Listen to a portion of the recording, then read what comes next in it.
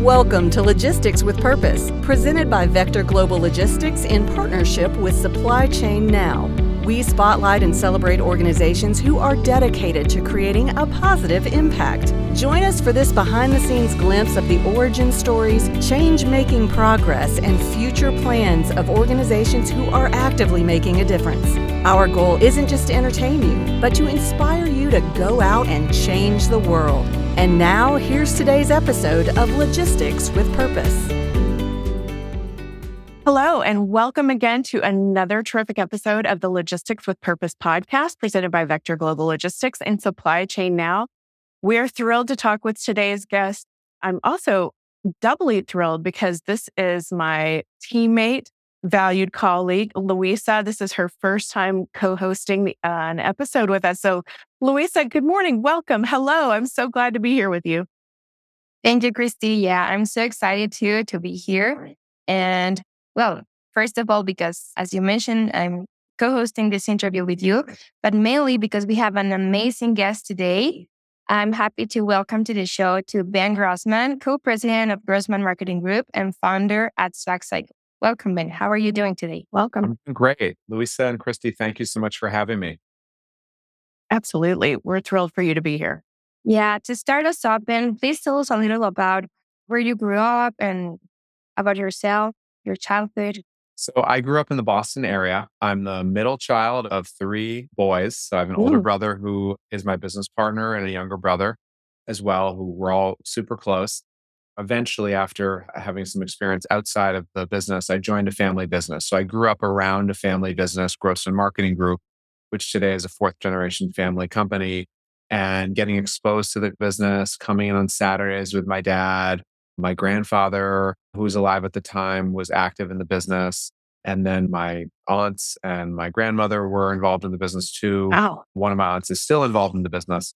And so coming in and experiencing and seeing what it was like to work in a family business that was reasonably successful and where the family relationships were pretty harmonious, especially relatively speaking to other family businesses. And I grew up, I always enjoyed business. I enjoyed trying to be creative and starting things and love sports. And we got exposed early on to philanthropy and community activism, both through the company as well as just through our family. And it was ingrained in us the importance of giving back to the community in which we live, both locally as well as globally. And that's sort of some of the inspiration that I've drawn on to work on some of the initiatives like SwagCycle. That's fantastic. I'm curious too about the philanthropy aspect. Was that something that was ingrained? Fourth generation business is pretty remarkable. And to have your family just so involved in every aspect, and as you mentioned, for them to get along so well. Was the philanthropy aspect, was that early on? Was that from the beginning of the business? Did that come later? So it was both philanthropy as well as being active in the community in some way, shape, or form. And we learned that from our parents and our grandparents.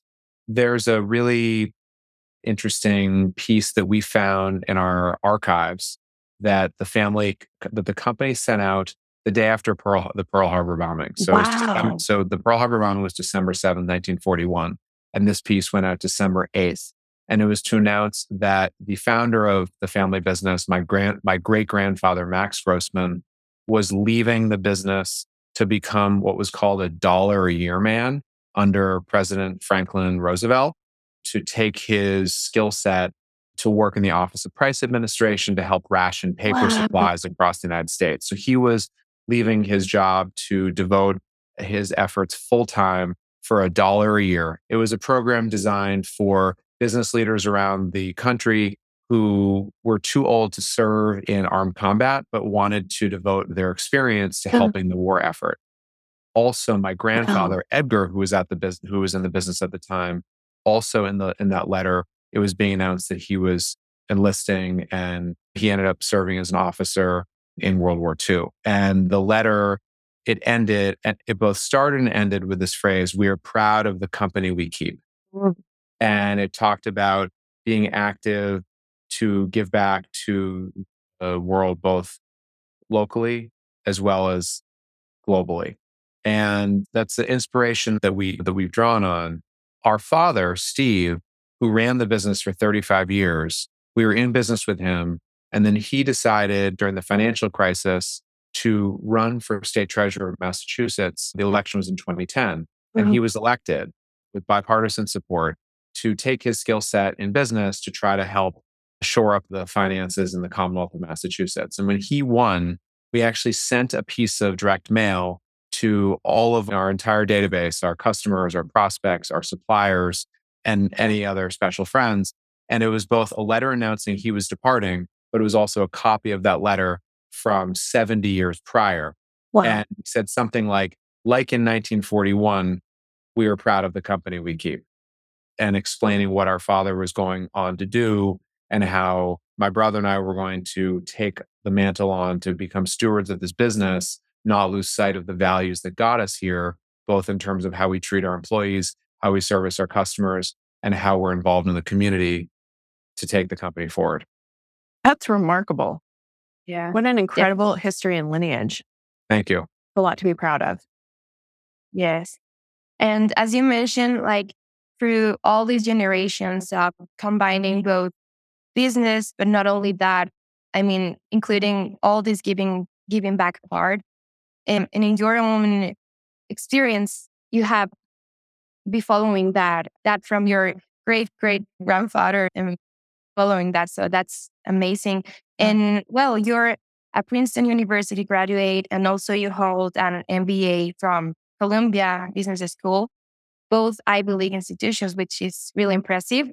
Please, could you tell us a little bit more about your educational or life lessons you learned during this season in your life?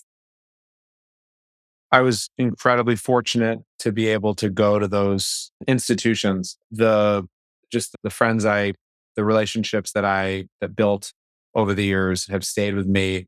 Getting exposed to that incredible talent from around the globe and having to compete in a friendly way, but compete with those incredibly talented individuals and learn, and more importantly, learn from them, learn about their backgrounds, learn about their upbringings, which were certainly different than mine, what their values were, what they wanted to do, what their aspirations were, and just trying to think more of in a global mindset rather than a local mindset.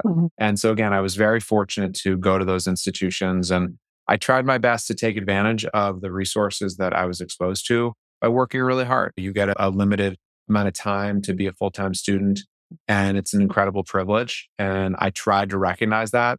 I actually think that when I went back to business school after having worked in strategy consulting after graduating from Princeton, I actually think that I took that to heart more in terms of appreciating what I had after having left college and sort of the safe confines of college and going into a workplace where you're responsible for deliverables and going to meetings and servicing a client and servicing and communicating with your boss and all of the things that are required to succeed in a large corporate environment. Then going back and going to Columbia Business School, I approached it, I think, with a little bit more discipline and with more mindfulness that this was a very special situation that I was in. And I wanted to do everything I could to squeeze everything out of that experience and not take it for granted. Smart, really smart. Well, for those who haven't caught on yet, the three of us are in marketing. Let's point that out. We're all very proud to be marketers. So going to both to Princeton and Columbia, you didn't study marketing, but you've talked a little bit about your family. So what led the transition to it's time to join the marketing family business rather than one of that you thought was going to be maybe your career path? Because I think you studied history maybe at Princeton and then business at Columbia. When I was in college, I actually started and sold a small company with a really close friend. Actually, that really close friend introduced me to my wife. So I owe him big. Yes.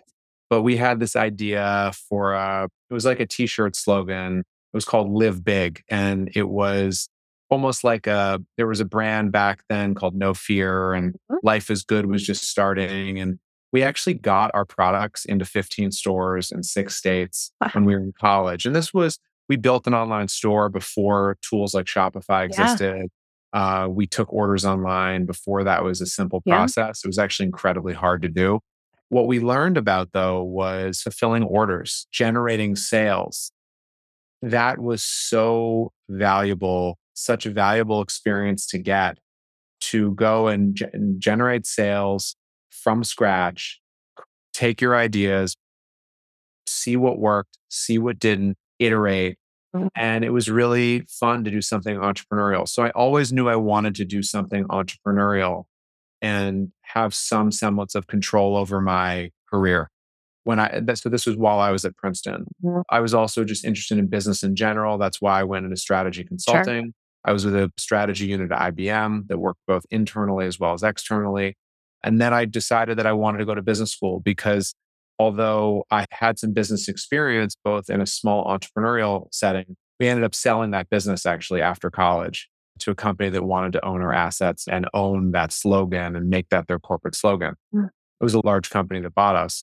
Although we had some experience in an entrepreneurial setting, as well as I had some experience in consulting, I had never studied business. I had never studied finance. I had never taken corporate finance. I didn't really understand what a balance sheet was, what an income statement was. I hadn't taken marketing or other types of entrepreneurship classes.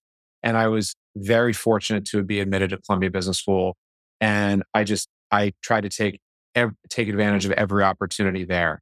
While I was at Columbia, I was really interested in potentially joining my family business, but I was also interested in other endeavors. And I tried to expose myself to a number of different avenues, investment management, venture capital, did internships in both, as well as a potential startup. Ultimately, I was most passionate about joining my family business, which at the time, when I graduated business school, was a fourth generation, 96-year-old family business. Incredible. My older brother David was already in the business working with our father.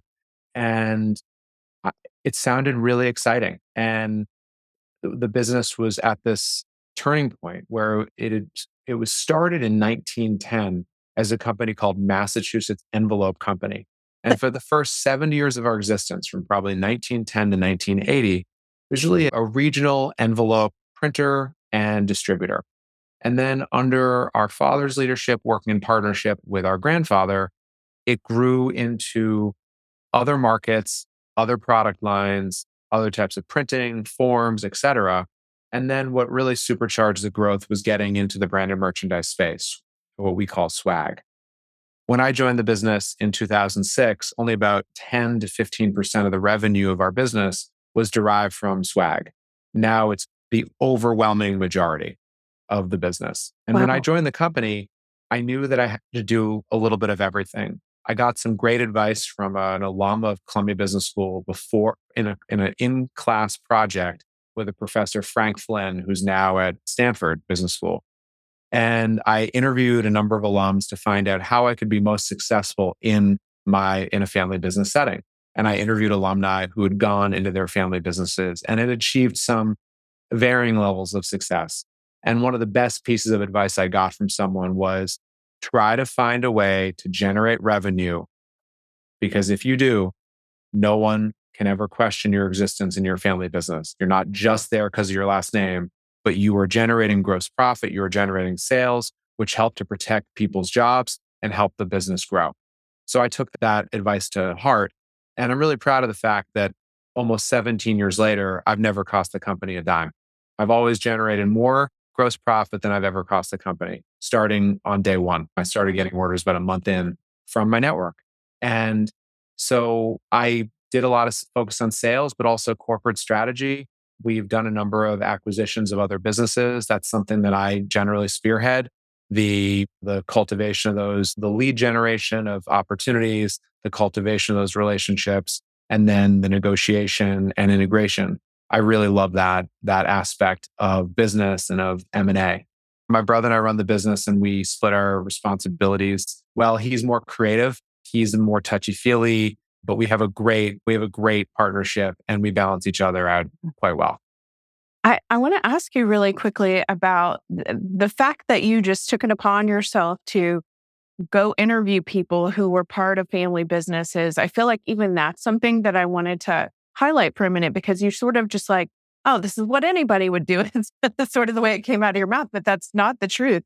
So what kind of made you want to go and do that? Because I feel like no matter what position you're in, that's a lesson that anybody could learn. Go find a mentor, whether it's a mentor of a one-time thing or an ongoing thing, but to be able to learn from the lessons of others rather than let me just figure it out on my own without any experience. But I'm just curious what your thought process is and why you decided to do that. Well, I have to give credit to the professor who I mentioned, Frank Flynn, who's now at Stanford. But at the time, I was in his class. It was the spring of my second year, my final year in business school. And it was a course called Power and Influence. Mm, And the final project, you were tasked with interviewing people who were in the workplace you were going into, alumni of Columbia. So if you were going to be an investment banker at JP Morgan, you would interview okay. other alums who had gone to do that. My project was a little bit different because I was going into a family business that it wasn't full of Columbia Business School graduates, so to speak. Yeah. And so I had to create this project and find alums to interview, and those were incredibly powerful conversations. I wasn't a novice at interviewing. I did journalism starting freshman year in high school, and I ended up being the managing editor of the Daily Princetonian at Princeton, managing a newsroom of more than 50 reporters and putting out a newspaper every single day. I was responsible for with my editorial board. So I'd done a lot of interviewing Yeah. people over time and not being afraid to ask questions, because if you don't ask the question, you're not going to learn something. And like you said, rather than just going into Grossman Marketing Group and winging it. And thankfully I had my brother and my dad and my two aunts were there and my grandmother was still there. So I had some family resources, but it was so helpful to Yeah. speak to non-family members to find out what was successful, what were some pitfalls, what to avoid, what they recommended, and distilling that down into an in-class paper. But I will tell you, I referenced that document Yeah. many years. And going in, it was almost like a kind of first 90-day guide, a little bit of guidance on how to comport myself, guidance on what I should do to learn, what I should do to build relationships, what I should do to generate sales, or the idea that generating sales above all else would have been beneficial for me in my development. Yeah.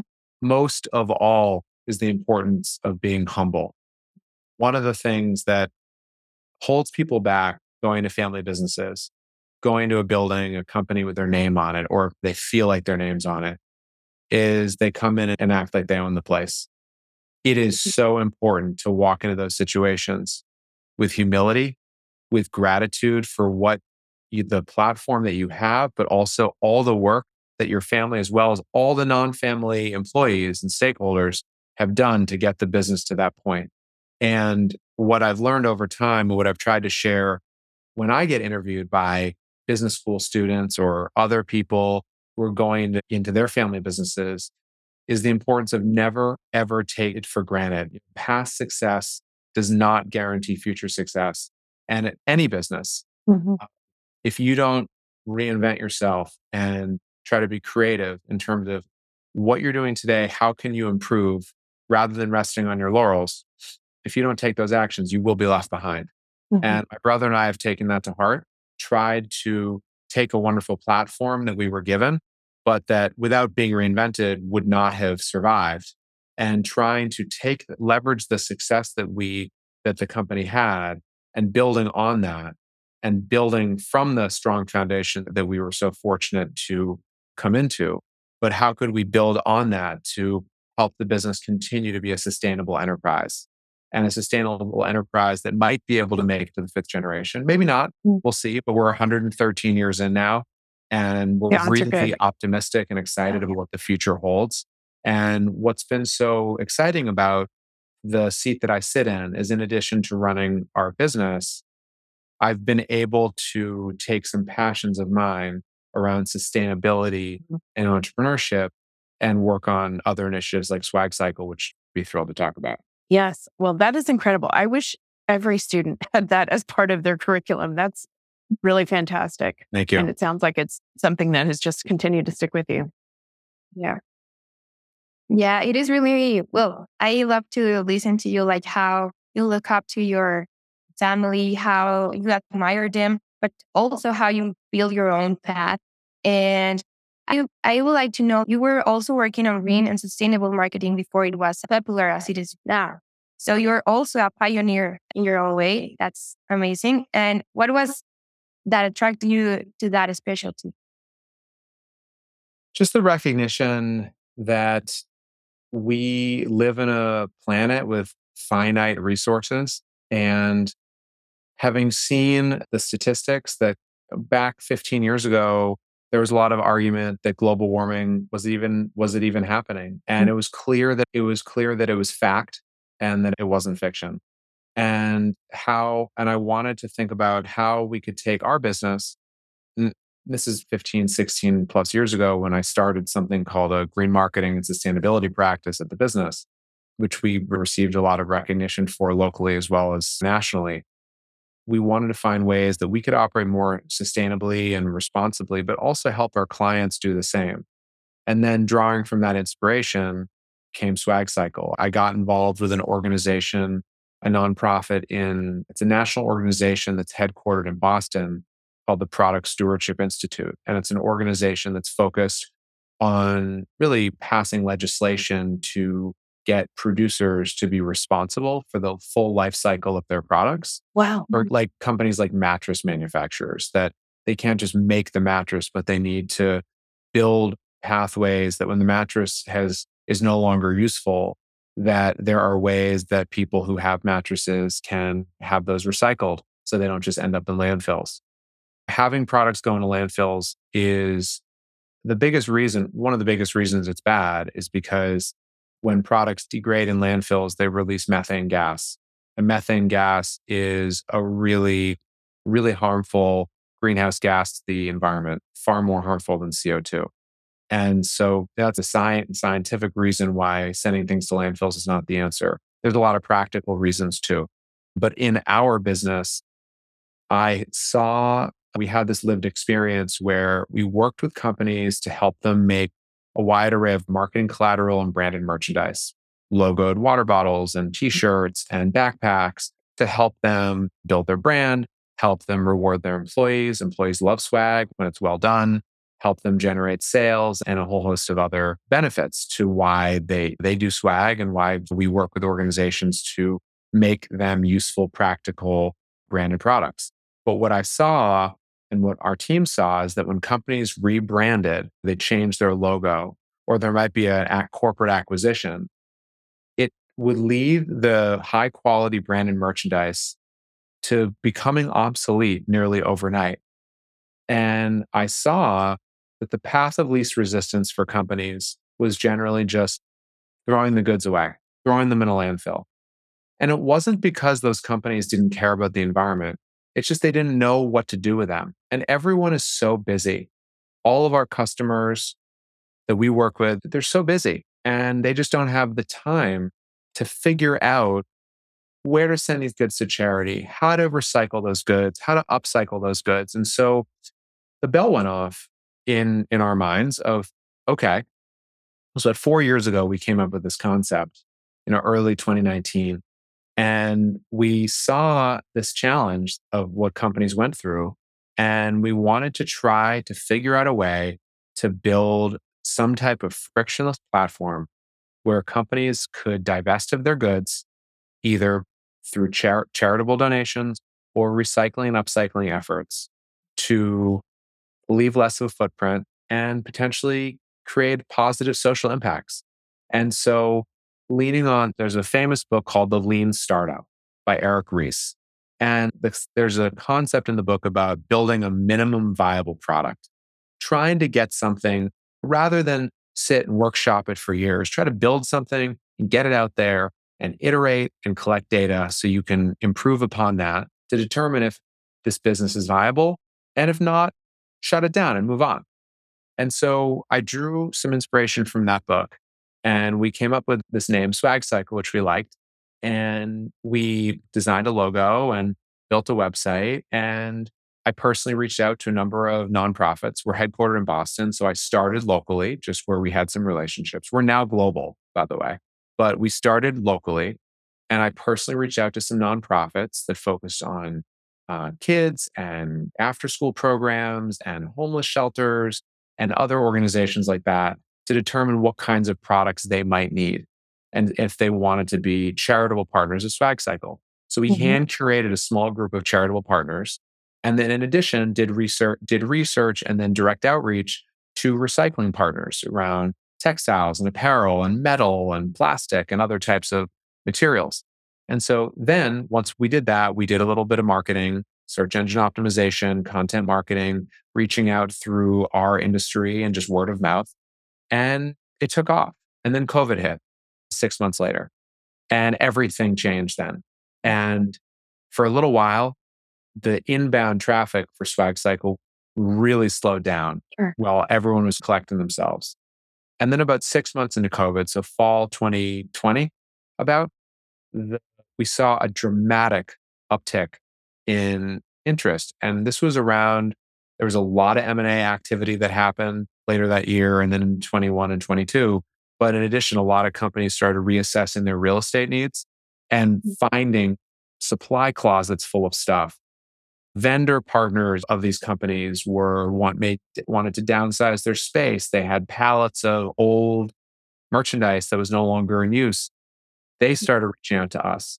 And these weren't folks in the Northeast. These were California, Texas, the United Kingdom, Asia, elsewhere in Europe, South America, Canada, but then just all around the United States. And based on that, we continue to build out our charitable and recycling network.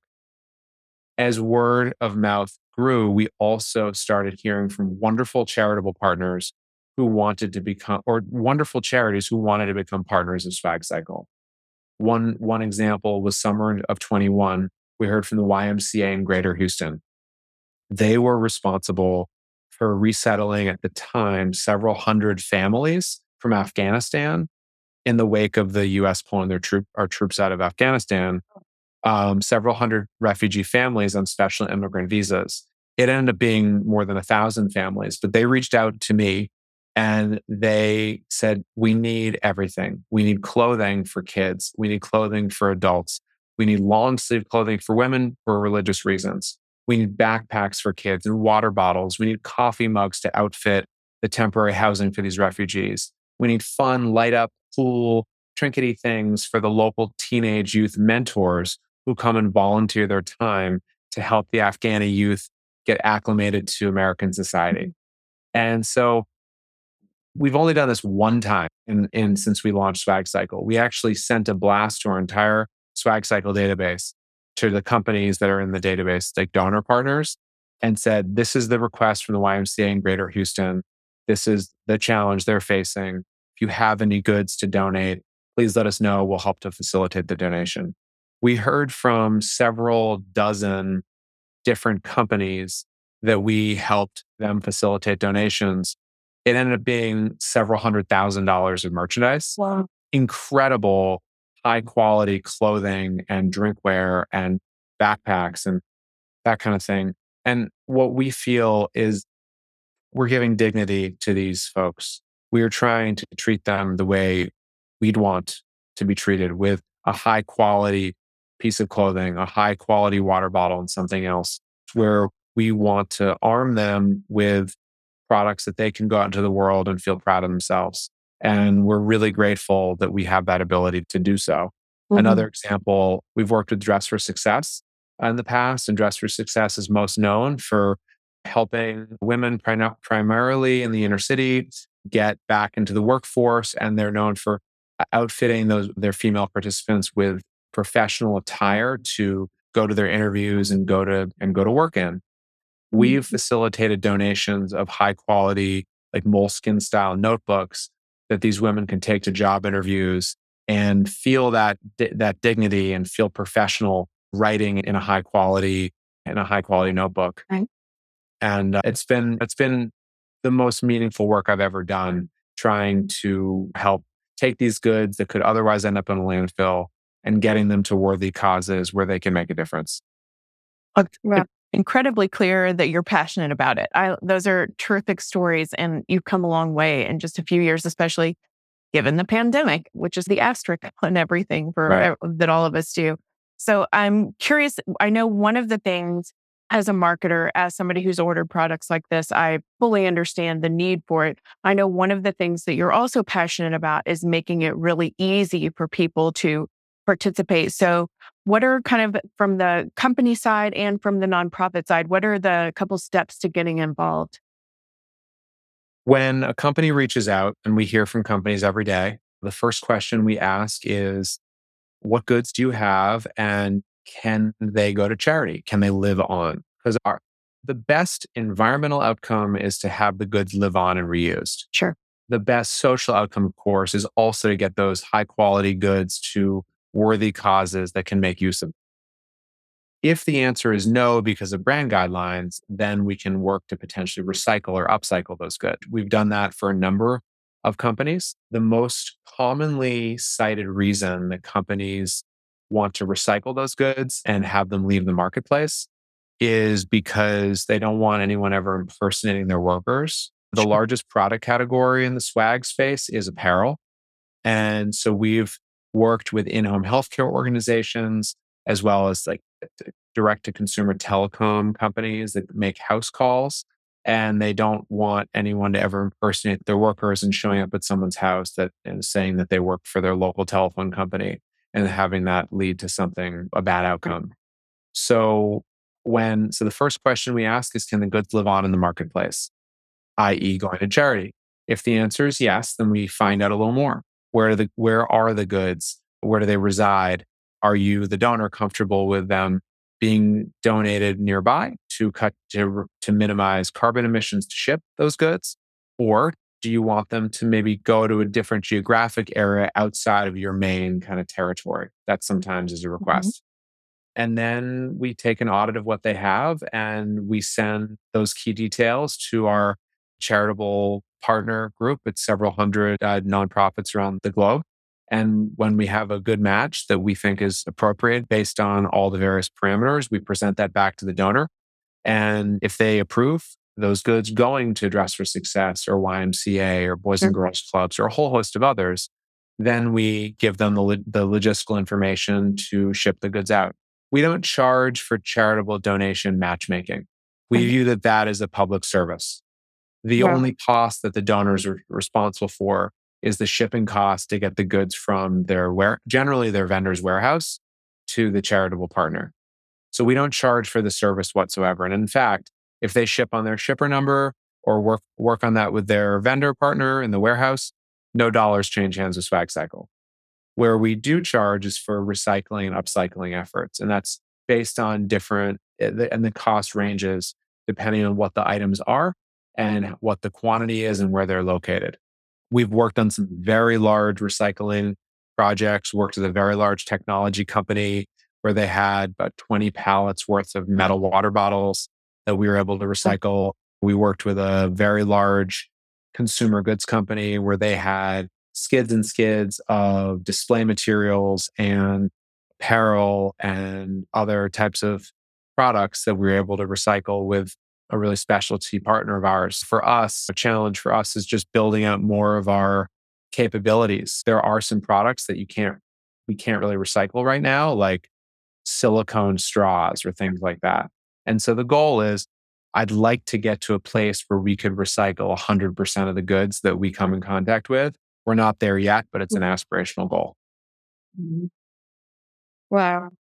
I'm so delighted to listen to all of the things you do. And it's so hard touching for me to know how many people you're helping with these efforts. And talking about these efforts, can you please explain the difference between upcycling and recycling?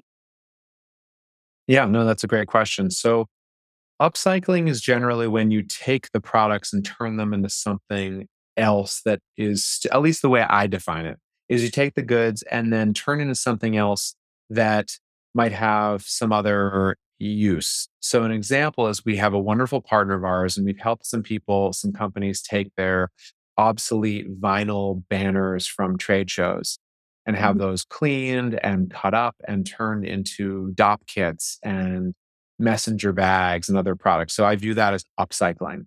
Whereas we have a really good recycling partner for some of the apparel that we deal with, where the apparel gets shredded down and really recycled into insulation material, where it sort of kind of leaves the consumer marketplace. That's sort of how I look at it.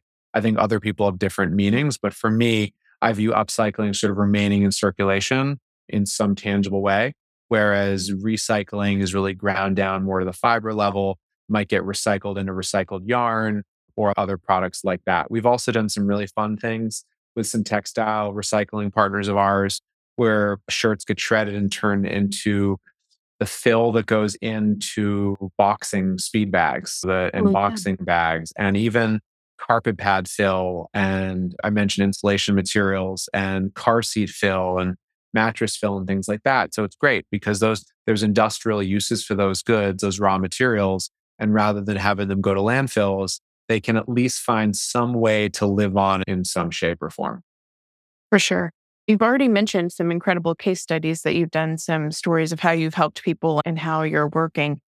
We noticed also in your latest impact report that one of your largest projects to date was working with Facebook's parent company, Meta. So tell us specifically about that project. Thanks for asking about that. When Facebook rebranded to Meta, that's probably the most famous rebranding effort in recent corporate history. And Facebook reached out to us directly. They had goods sitting in one vendor's warehouse in the United States and one vendor's warehouse in the UK. And we asked the same questions we ask everyone else, and they were willing to have the goods live on in the marketplace. They wanted to know where those goods were going. And the goods in the US, there's about approximately 20,000 items, but $100,000 of value. Some really nice products. I mean, some vests and apparel and water bottles and backpacks and notebooks and things like that that really are useful and people want. And we facilitated the UK donation to a UK partner called Giving World that we worked with before.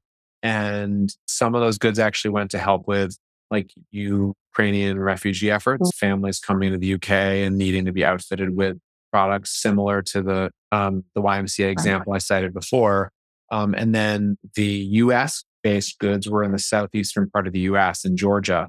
And we actually had we facilitated that donation to a Georgia based nonprofit partner of ours. So again, minimize carbon emissions in both places in the UK as well as in the US, getting them into the local markets and keeping them out of landfills. And then actually since then, we've supported Facebook Meta on another project through one of their vendor partners. So the first time we worked directly with them, another time we worked with one of their vendor partners. And it's been really rewarding work to, again, take these goods that are high quality and get them in the hands of those who need them most. Perfect. Thank you for sharing. Sure. And what have been one or two challenges with getting SwagCycle off the ground, and what did you learn?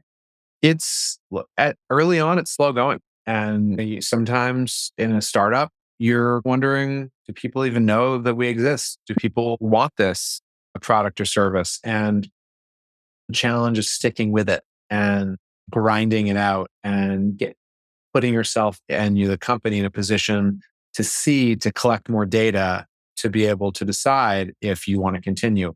Thankfully, we did. And the data showed that it was a benefit to the community, a benefit to our industry, a benefit to us, and just really rewarding. It makes us feel good that we can leverage our infrastructure to be able to create positive environmental and social outcomes. Another challenge that we've had is just what I talked about before, just building out the capabilities so that we can recycle everything. I sometimes feel badly when we get an inquiry and an organization wants the goods to leave the marketplace, and we might not have a good recycling or upcycling avenue for those products, like the silicone straws that I mentioned. And so a challenge has just been building out that capability. So in my day job at Grossman Marketing Group, where it's almost supply chain management and making goods and delivering a finished product to a client. In SwagCycle, you're reversing that process. You're taking those products apart in a responsible way and trying to minimize the amount of waste that goes to a landfill. No, and about that, I've seen some just incredible statistics, especially around textile and clothing, that clothing and household textiles currently make up more than 6% of the waste stream in the United States, which is actually, there's a crazy number. It's about equivalent to 81 pounds per person thrown away annually in the US. And that's both from an industrial as well as in-home perspectives. That's what drives the numbers up.